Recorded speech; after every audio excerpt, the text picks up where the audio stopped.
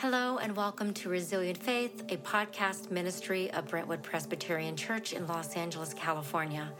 I'm Janice McQueen Ward, the worship elder at BPC, and I want to welcome and thank you for being here with us. Our current podcast series shares the sermons and inspired conversations from a sermon series earlier in 2022 and based on the book The Gifts of Imperfection by Brené Brown. In the series, we dive into letting go of perfection in exchange for being imperfect, vulnerable, and yes, worthy of God's love and belonging just as we are. As Christians, we found a lot of resounding themes within the wisdom of this book and connected it to our life of faith. Over the next 5 weeks, gain insight as to how you can better value yourself as a beloved child of God, let go of what you think you're supposed to be, and embrace who you really are in God's eyes. Come on this journey with us.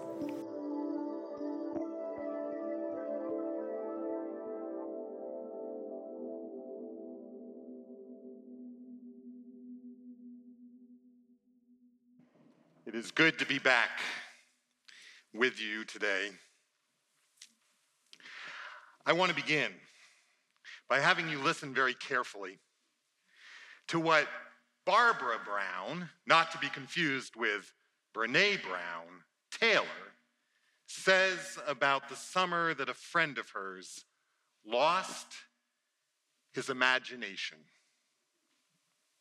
He was 11 years old, a distracted fifth grader who yearned for the last day of school so that he could return full-time to the fields of play. Memories of the previous summer spurred him on, long days spent on his belly in the backyard, racing miniature cars and trucks with his friends. When the last bell of the school year rang, he ran home to get everything ready. And the next morning, he hauled it all outside. With the early sun heating up behind his back, he sat down in his special place, surrounded by his special toys, and waited for that delicious feeling to creep over him. But nothing happened. He picked up his favorite truck and ran its wheels over the ground. "Arrgh!" he roared, as he had done so many times before. But it was not the sound of an engine this time. It was the sound of a boy's voice pretending to be an engine. And he was suddenly self-conscious. One by one, he tried all of his old tricks, but none of them worked. The bridge to his old world was gone. He no longer had access to it, and the loss opened up a hollow place inside of him.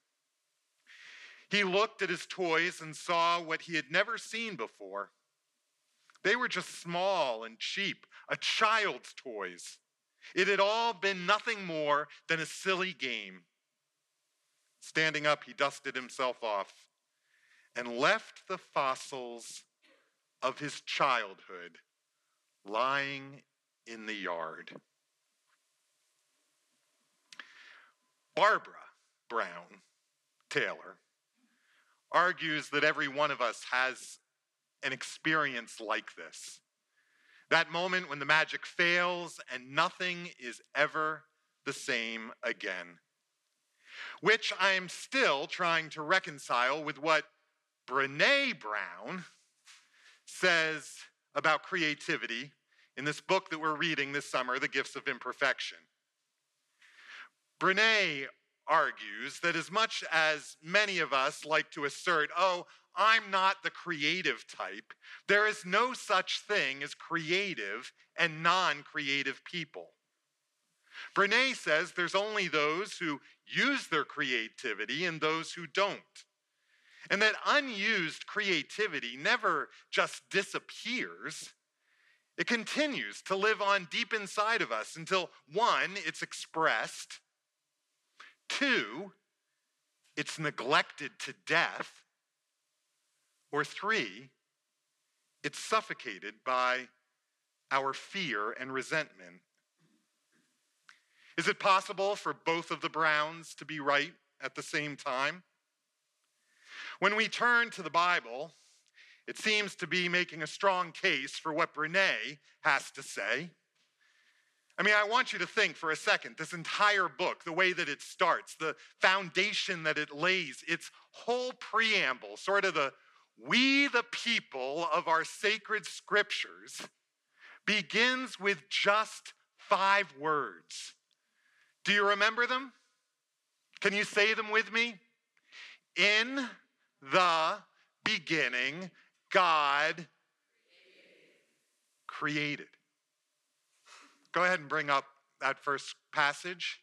In the beginning, God created.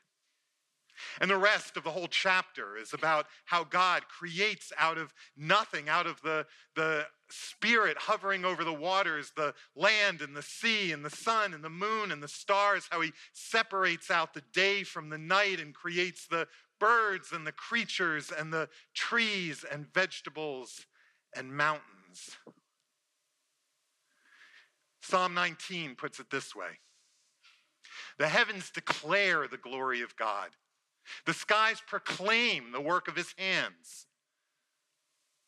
Day after day, they pour forth speech. Night after night, they reveal knowledge. They have no speech. They use no words. No sound is heard from them. Yet their voice goes out into all the earth, their words to the ends of the world. I mean, just think about it for a minute. Think about the creativity, the imagination that it must have taken to create the platypus or the aardvark. I mean, think about it. The firefly and the octopus. How many of you have seen My Octopus Teacher? Anyone here? The rest of you have some serious homework you need to be doing. I mean, just think about it. How could have anyone thought of the giraffe with its long neck and its long tongue and ability to eat all of the berries and leaves off the top of the acacia tree? Is it possible for both things to be true at the same time? And then we get to the 27th verse in that first chapter of Genesis. And it's put like this: so God created mankind, humankind, in his own image. In the image of God, he created them. Male and female, he created them. Well, hello, Brene Brown. Right there. In the beginning of the Bible, we see that you and I, we were made in God's image, in the Imago Dei. And the theologians have been arguing ever since about exactly what that does and doesn't mean. But if the essence of what Genesis is telling us in its preamble is that before anything else, God's nature was all about creating and creativity, then Brene is right. You and I have been made to be creative beings.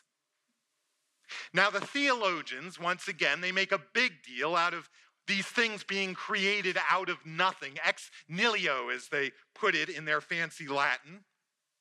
But I kind of like what the writer William Palmer has to say about creativity. When I was doing youth ministry, we used to talk about the essence of creativity being the ability to copy. But what Palmer says is that creativity is the power to connect the seemingly unconnected. I love that. The power to connect the seemingly unconnected, to watch and to observe and to bring things together in unique combinations. It's like God said, wait a second, I have an idea. What if I were to take the body of a horse, the neck and the tongue of a snake, and the appetite and the cravings of a bird, and put them all together? Voila, the giraffe. Which also means that the stereotypical artistic types who are meant to practice creativity are not the only ones who are born to be creative. Anytime you connect the seemingly unconnected, you are living into your image of Godness, your imago Dei, your purpose in this world. Sure, for some, that might be actual art and dance and music. But for others of you, it might be about writing or journaling or cooking or photography or gardening or decorating or hosting parties. Even those who don't typically think of themselves as the creative types may be practicing their creativity in the way that they build their careers or manage their businesses, the way they come up with new ideas or solutions at work or network to bring people together who haven't been connected before. Maybe your creativity comes in the way you plan vacations or carve out time to spend with your family or friends. Because there are millions of ways for each one of us to be creative, to connect the seemingly unconnected. Well, if the Bible and Brené are right, and the world is not divided into creative and non-creative types, but that we're all created in the image of God with this longing and ability to be creative, and just some of us practice it more than others, then I think we might all be in agreement that there are a few people in this world who any of us know who have practiced and honed their gift of creativity more than our dear Catherine Levin. Where are you, Catherine? Oh, there. Did you see me looking around? Yeah, you never sit there, so I'm like, is she over there? Is she over here? Did she go back to her office? Catherine's ability to connect the seemingly unconnected has been her calling card for the last 23 years. Here on this chancel, out there in our hearts and our minds, Catherine has been opening doors all over the place to spark our imagination and to unleash our own creativity. I think of all the ways that she's brought together Broadway show tunes with Gregorian chants, bluegrass with the Beatles, Australian Hillsong contemporary with Swahili and Hebrew and Spanish and Aramaic, James Taylor with Taizé, Latin Mass with Black gospel music.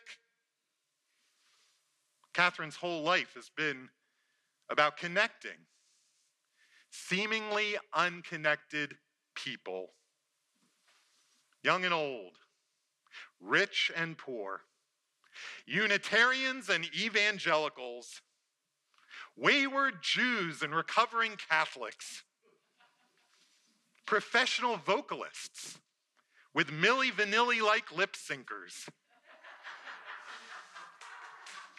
country banjo players with drooping pantsed rappers,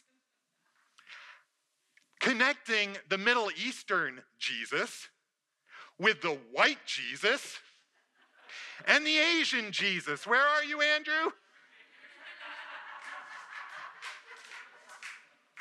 Legal Eagle oboe players with Austrian pop stars and gay opera singers with straight-laced old fuddy-duddies.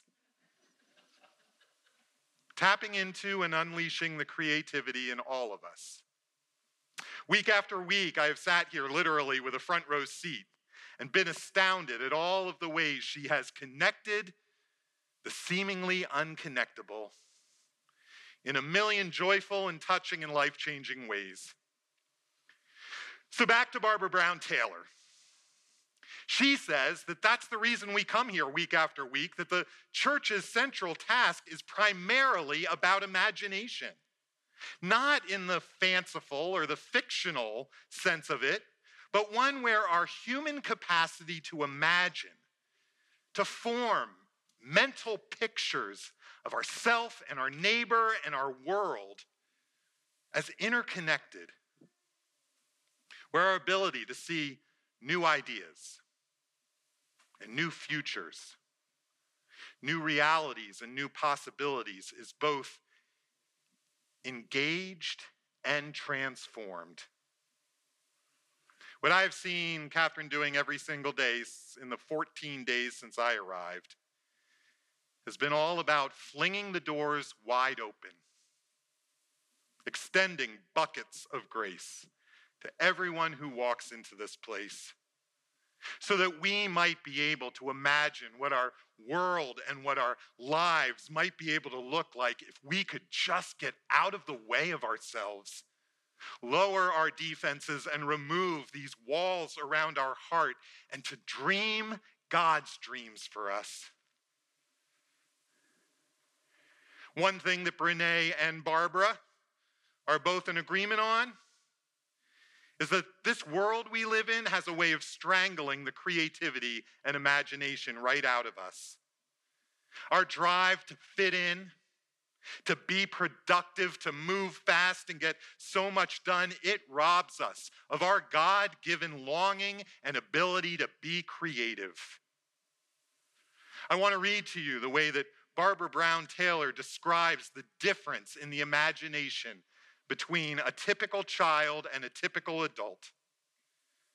She says, our ability to control the world around us has increased our respect for its, as our ability to control the world around us has increased, our respect for its mystery has decreased. Our chief interest in anything, a tree, another person, God, is its usefulness to us, and not its existence in and of itself. We have forgotten how to submit ourselves to life on earth. We've become the worst kind of consumers, devouring the creation whole and spitting out the seeds. Everyone is born with imagination. Small children are virtuosos, perhaps because their fresh minds are not yet hedged by the constraints of reality. Part of their secret is their natural ability to employ all of their senses. Small children have not yet learned to view the world around them as scenery, a flat backdrop to walk past on their way to somewhere else. They're still immersed in it, up to their eyes in color, up to their ears in sounds, with fingertips that ache to stroke a sparrow, and noses that can find a creek in the dark by its smell. They live in a world where sharp distinctions need not be made, where green is a texture as well as a hue, where rain has a taste as important as its temperature, where the sound of sunlight can be deafening at noon. Having given themselves to the experience of such a world, children do not seem to have learned the sad trick of removing themselves from it again. Their imagination thrives on the sensual details that their elders have learned to take for granted.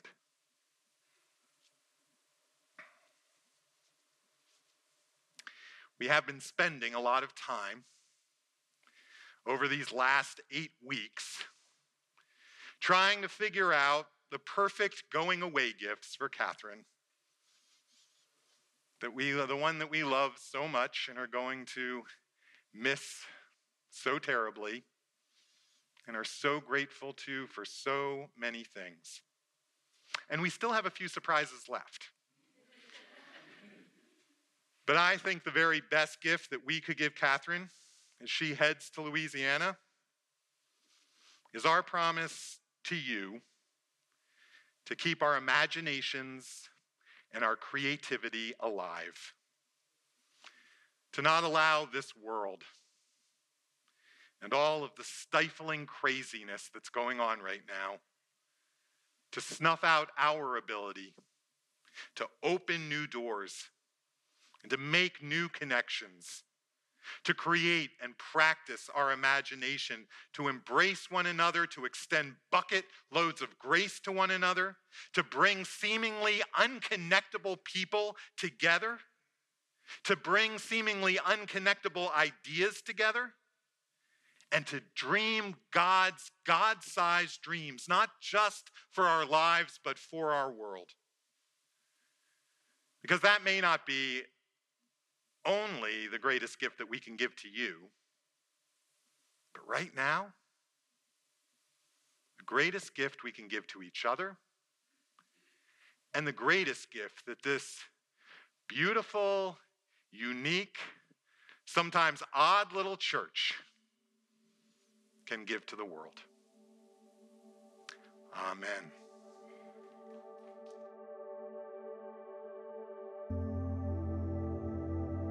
We are so grateful you have joined us and hope this episode helped fuel your mind, body, and soul. This podcast is produced by me, Janice McQueen Ward, and by Cameron Ward, who also created the music. Don't forget to leave a review and subscribe to our podcast and support us financially through the Give page of the BPC website. Until next week, go in peace and serve the Lord. Thanks be to God.